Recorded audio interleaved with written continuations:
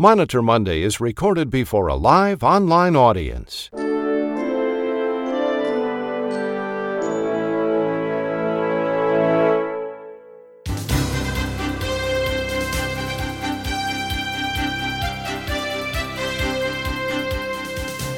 Live from the studios of RACmonitor, this is Monitor Monday for February 19th, 2024. Here's today's rundown. Artificial intelligence. Will it creep into electronic health records? Will it be used to document patient visits? Today, we'll examine AI's promises for the future and its ethical implications. Senior healthcare consultant Sharon Easterling reports. We will also hear from healthcare attorney Knicole Emanuel, Matthew Albright, healthcare attorney David Glaser, and Dr. Ronald Hirsch. Now here's the publisher of RACmonitor and the host of Monitor Monday, Chuck Buck.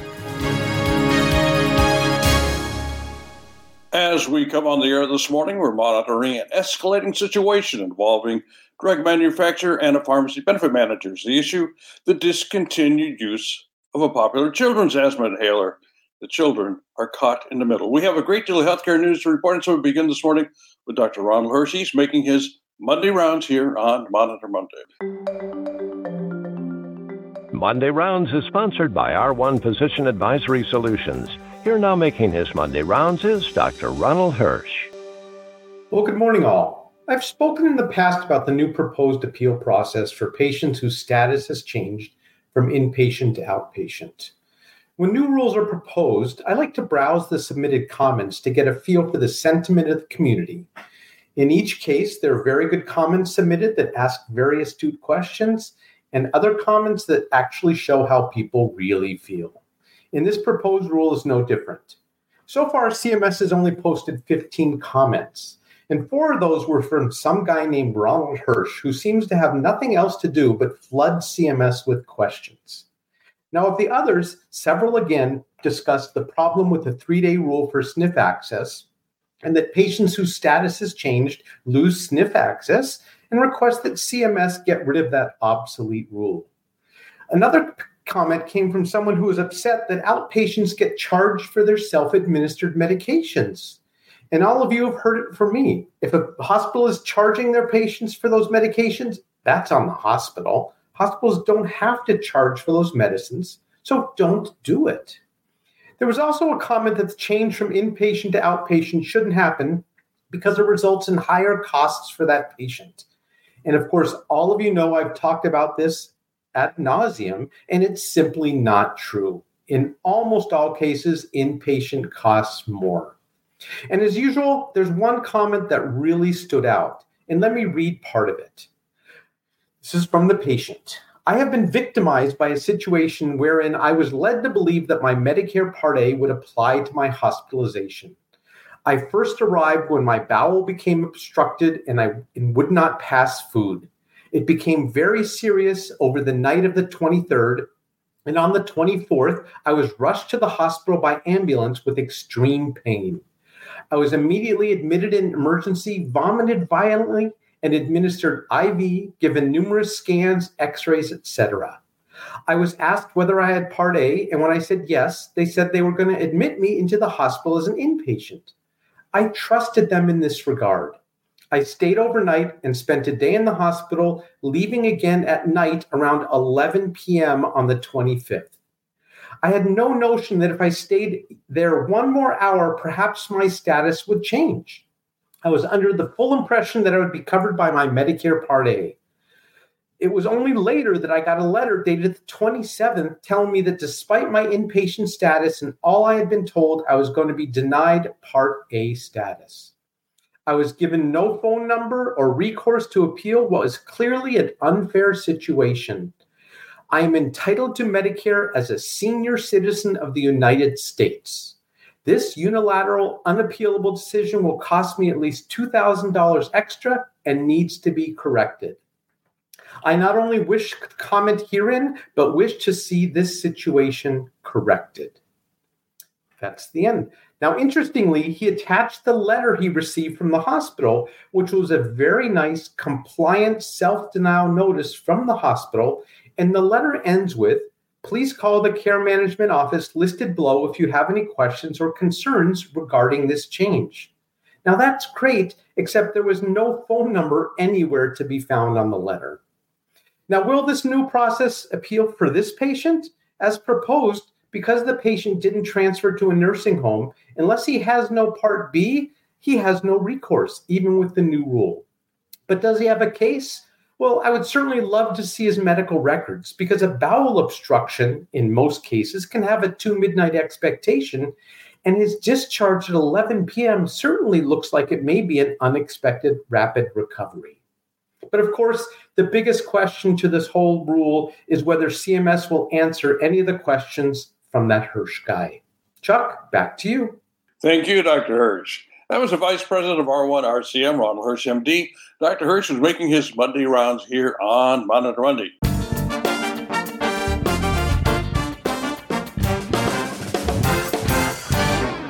Here now with the Monitor Monday RAC Report is healthcare attorney Knicole Emanuel. And good morning, Knicole. Hello, and happy RAC Monitor Monday. Today, I want to talk about gaining information and becoming knowledgeable about how the most funded government agency, CMS, uses tax dollars. We know that CMS pays a lot of tax dollars to vendors or contractors who conduct RAC, UPIC, TPE, and other audits. The Medicare and Medicaid programs cover more than 40% of insured U.S. population.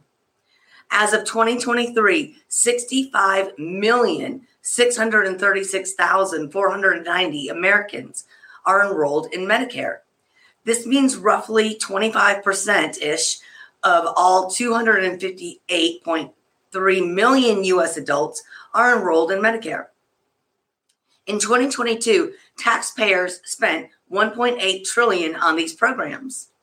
Now, most academic studies and industry reports on these programs are possible because researchers had access to data collected by CMS. Now, CMS does monopolize this data and now is limiting its access. Have you ever wondered how the statistics that I just spoke about came to be public knowledge? For example, say a taxpayer wants the statistics on UPIC audits. They want to know how many UPIC audits take place, the result of each audit, and whether the UPIC audits are targeted to a certain specialty. Normally, anyone could request data from CMS. But on Monday, CMS announced that it will terminate existing institutional access to Medicare and Medicaid data, effective August 19, 2024. All future access must take place through its Chronic Conditions Warehouse Virtual Research Data Center, CCW VRDC. And many complain that this is too expensive and it has too many restrictions. Now, regardless of public feedback, CMS is going to start implementing these mandates within 6 months. Basically, this policy makes it so that no one can request data in the form of CMS research identifiable files sent to them. If you want information from CMS, you must go to CMS and use their system. And I'm sorry, I thought CMS was a governmental agency. Have they heard of FOIA? The Freedom of Information Act is a federal statute that allows individuals to request access to federal agency records. Now, there are 9 exceptions to the Freedom of Information Act. A FOIA request can be made for any agency record except the following. The 9 exceptions are the following. So, one exception protects from disclosure information that has been deemed classified under criteria established by an executive order to be kept secret in the interest of national defense or foreign policy, and is, in fact, properly classified pursuant to such executive order. Number 2, protects records related solely to the internal personnel rules and practices of an agency. Number 3, protects information exempted from release by statute. Number 4, protects trade secrets and commercial or financial information which could harm the competitive posture or business interests of a company. 5, protects the integrity of the deliberative or policy-making processes within the agency by exempting the mandatory disclosure opinion conclusions, and recommendations included within interagency or intra-agency memoranda or letters. 6, protects information that would constitute a clearly unwarranted invasion of personal privacy of the individuals involved. 7, protects records or information compiled for law enforcement purposes that the release could be expected to interfere with enforcement proceedings or would deprive a person of the right to a fair trial. 8, protects information that is contained in or related to examination, operating, or conduction of records prepared by or on behalf of for the use of any agency.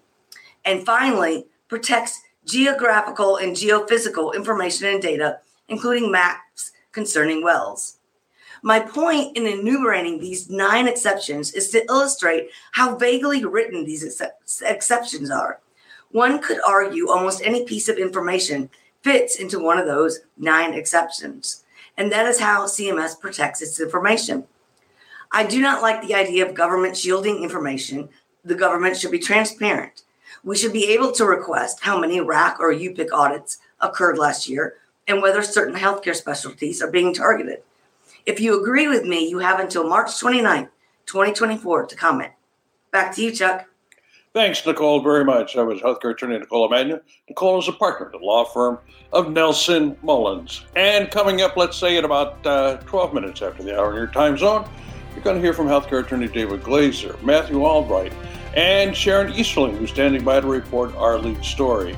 It's President's Day. It's February the 19th. You're listening to a live edition of Monitor Monday. Stand by.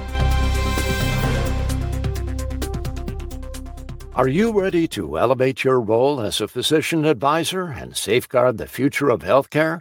If so, the National Physician Advisor Conference is calling your name. Brought to you by the American College of Physician Advisors, NPAC 2024 is a must-attend conference. It's April 15th through the 18th at Lowe's Coronado Bay Resort in Coronado Island, San Diego, California. Join live or in person. Envision 3.5 days immersed in groundbreaking insights, cutting-edge ideas, phenomenal speakers, and networking opportunities that redefine the ordinary. Register now to secure your spot by visiting acpaadvisors.com. That's acpaadvisors.com. You don't need to be an ACPA member to attend, but members enjoy discounted rates and many other exclusive benefits. Conference registration closes April 12th. Register today for NPAC 2024 and be part of shaping the future of healthcare. Here now with the Monitor Monday Risky Business Report is healthcare attorney David Glaser. And David, as I say every Monday morning about the same time, what could be risky this morning? Well, Chuck, it's focusing on appearances rather than substance. So this week, or I guess last week, one of my clients got a letter from a state attorney general. The letter requested information about 2 of the organization's former employees. When the client forwarded the letter to me, I suggested that I'd call its author and confirm that my client wasn't a target of the investigation. Now, my client was nervous. "Won't having a lawyer call on my behalf make me look guilty?" she asked. Don't only guilty people need lawyers? Now, there's a bunch to unpack there. I'll start with an adage you may well have heard. When a lawyer represents themselves, they have a fool for a client. Experience has taught that even lawyers benefit from bringing in another pair of eyes to handle problems. If lawyers shouldn't represent themselves, it's extra clear that non-lawyers shouldn't. And there are many reasons for this. First, you don't know what you don't know. A fresh pair of eyes can offer insight. But there are other benefits to having a lawyer make the contact. If you call an investigator, nothing will stop them from starting to interrogate you. They can ask literally anything they want. Now, if you're worried about how it's going to look if you have a lawyer make the call on your behalf, imagine how it'll feel if you try to shut down their questions mid-call when you suddenly regret not having engaged counsel. Worse yet, let's say you make some factual mistake during the call, some innocent mistake because it's earlier investigation. Now you're on the hook for making a false statement. So the lawyer provides an inherent buffer and lowers your risk out of the gate. Second, I wouldn't tie yourself in knots trying to determine whether a particular course of action looks guilty or not. After all, agents are well aware of the fact that people think it makes them look bad to get a lawyer. The result could be some sort of psychological catch-22. Guilty people don't retain counsel for fear of looking guilty, so you may arouse suspicion by not engaging counsel. Don't get trapped in these mind games about appearances. Focus on the substance. But I really want to emphasize the strongest argument for engaging counsel. If you've ever watched a cop show or read a newspaper article about investigations, you know the length that government agents will go to try to keep someone from engaging counsel. There's a reason for that. People who have counsel are less likely to get convicted. Agents don't want people to get lawyers because it makes their work more difficult. And that should tell you all you need to know. Now, this point is illustrated brilliantly by a Gary Larson cartoon. Daniel, if you'll call that up, if you look at the screen, you'll see a man talking to a shark in a boat. The shark says, I'll tell my people you're going to stay in the boat, but they're not going to like it. Now, it's absolutely true that government agents will be annoyed at you for getting counsel.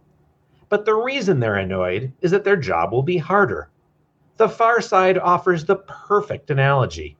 Would you rather jump in the water and have happy sharks or agents in the analogy, or stay in the boat, that is, engage counsel, and annoy them? Personally, I'm staying in the boat. Finally, the letter ends with the statement, please note that the data regarding the investigations is confidential, and I request that you treat this information accordingly. Just a reminder, as we talked about last month, that while the state may be required to keep the information confidential, you are not. The government's request is just that, a request. It's important to distinguish requests from requirements. So, Chuck, I should be using a Dead Presidents song, or I think last year I used Linkin Park. But instead, I'm going to start at the beginning with Genesis, the band, not the book. When the government asks who done it, and you're trying to figure out how to say,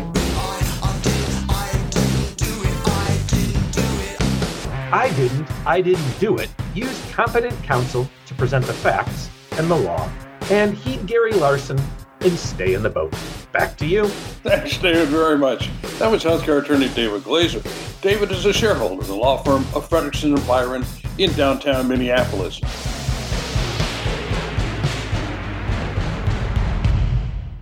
Up next, Matthew Albright with the Monitor Monday Legislative Update. The Legislative Update is sponsored by Zelis. Zelis is modernizing the healthcare financial experience by bridging the gaps and aligning interests across payers, providers, and healthcare consumers. Here now is Matthew Albright. Chuck, we've been reporting on the hero's journey of the No Surprises Act, or NSA, since its inception in 2022. Last week, CMS released its first comprehensive summary of the disputes that have gone through the NSA's negotiation and dispute resolution process. Now, over the past year or so, CMS summaries and reports on the NSA, these are congressionally required reports, they've been just like 1 to 3 page overviews. They've essentially been CMS confessionals that describe the government as being completely overwhelmed by these disputes. So, like a teenager whose homework has been eaten by his dog, these earlier reports basically say, hey, can we turn this in sometimes later? But with last week's report, CMS has done its homework, giving us 9 separate documents of data covering the first half of 2023, including 4 spreadsheets with 12 to 27 megabytes worth of data apiece, and with party and payment details on each of the nearly 300,000 disputes that went through the process. So let's hit some highlights. And again, this data is only for the first 6 months of 2023. First, the number of disputes over just this 6-month period was 13 times greater than CMS initially estimated they would see for a whole year. That's like in a job where you expected 100 emails a day, you started to see 2,600 a day. The majority of disputes were initiated by a small group of providers. The top 3 initiating providers represented about 60% of all disputes. Next, providers won 77% of the disputes. And lastly, the winning offer in those disputes was higher than the qualifying payment amount, or QPA. It was higher than that QPA in over 80% of the disputes. So why is this report important? First, it's really the first in-depth look at the consequences of the No Surprises Act. As we reported earlier this month, AHIP, the American Health Plans, came out with a report that stated that the No Surprises Act had prevented 10 million patients from getting balance billed. So it looks like the patients are benefiting from the act. However, CMS's most recent report gives us some insight into how out-of-network emergency rooms, physicians, and air ambulance providers have fared in terms of reimbursement after the act. The report appears to be showing that they are winning these disputes by a large margin, and in the large majority of cases, their final payments are greater than the health plan's in-network rates. Now, there's always caveats. The numbers show that there's just a small few provider organizations that are actually using the government's dispute resolution process, despite the numbers, right? We don't get any real insight into the great majority of out-of-network providers, especially the small ones. Interestingly, however, we may have more insight if the government's proposed improvements to the system are implemented. So one of the proposed changes is to manage the negotiation process that comes just before the dispute resolution process. So if we start to see the numbers and results of the providers who come to some agreement on their out-of-network rates, we'll begin to see a bigger picture. The report also demonstrates that at least as of the first half of 2023, these IDR disputes continue to increase. The number of disputes at the beginning of 2023 were nearly 25% higher than at the end of 2022. In fact, a GAO report has estimated that nearly 2/3 of NSA disputes remain unresolved as of December 2023. In the summary of CMS's most recent report, the government recognized that the process is still overwhelmed and still far from perfect. They're working on it, CMS basically says. And then, like the kid whose homework was eaten, but then he knocks it out of the park with an amazing final report, it does look like CMS is working on it. Back to you, Chuck. Thanks, Matthew, very much. That was Matthew Albright. Matthew is the Chief Legislative Affairs Analyst for Zelis. And coming up next, artificial intelligence in healthcare, its promise and its presence in electronic health records. Standing by to report a lead story this morning, Sharon Easterling. When it comes to federal auditors, the concern is not if you'll get audited, but when. Just knowing that audit targets have been identified is good news, but here's even better news. During an upcoming RACmonitor webcast, learn about the top federal audits and how to protect your facility from audits. Learn to address risks and enhance your facility's compliance. Join this exclusive RACmonitor webcast, Top 10 Compliance Risk Areas for Hospitals and Physicians in 2024. Get ahead of federal audit targets. The webcast is this Thursday, February 22nd at 1:30 p.m. Eastern. Learn about the high-risk federal audit targets, gain insight into compliance requirements, and learn how to avoid what federal auditors are targeting. Register now at the RAC University Bookstore. As you heard us mention at the top of the broadcast, artificial intelligence is making itself present in healthcare, the electronic health record, for example. Today, in an exclusive report, senior healthcare consultant Sharon Easterling explores artificial intelligence in healthcare, its promise, and its potential liabilities. Good morning, Sharon. Welcome back to the broadcast. Hi, Chuck, and Monitor Monday, Friday family. So glad to be here with you today. And welcome to our segment where we're going to talk a little bit about the role of generative AI in healthcare. And we're going to focus on its integration into the electronic health record and the pivotal steps that health systems must take to ensure regulatory compliance. Contemplate and get prepared to review your processes as we discuss this today at a high level and how a generative impact will impact your facility. What its potential is to revolutionize EHR through personalized learning and its ability to bridge existing knowledge gaps in healthcare. Generative AI is at the forefront of healthcare innovation. and is offering the promise of more personalized, efficient, and effective patient care. By training AI models on vast data sets of patient information, these intelligent systems can generate detailed visit notes from patient-provider conversations and identify critical gaps in medical documentation. The ambient listening technology can automatically generate SOAP, subjective objective assessment and plan notes from conversations in real time, and also questions can be presented to the providers. These AI models can also identify social determinants of health and visits notes, such as housing and income, which are crucial factors affecting our health outcomes. The overreaching thought is that this capability not only enhances the accuracy and completeness of EHRs, but also streamlines the documentation process, allowing healthcare providers to focus more on patient care rather than administrative tasks. However, the integration of generative AI into healthcare systems is not without its challenges. As we embrace the potential of AI to improve EHR systems and CDI processes, it's crucial to consider the regulatory landscape that governs healthcare documentation. Ensuring that AI-driven innovations comply with standards set by regulatory bodies is paramount to maintaining the integrity and legality of the medical record. This includes adherence to privacy laws like HIPAA, which maintains the protection of patient information, and compliance with guidelines from organizations such as AHIMA and ACTIS, especially in the context of CDI and the query process. Now remember, the query process is a critical component of CDI and benefits significantly from AI capabilities. AI can automate the identification of documentation discrepancies and generate precise queries, facilitating accurate coding and billing. However, these AI-generated queries must be non-leading, clinically relevant, evidence-based to comply with established query guidelines.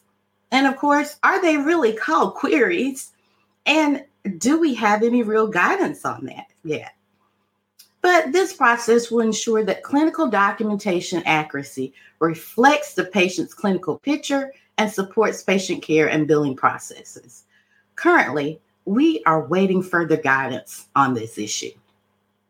As we navigate the integration of AI into healthcare, it's essential to balance the enthusiasm for AI's potential with a cautious approach to its implementation.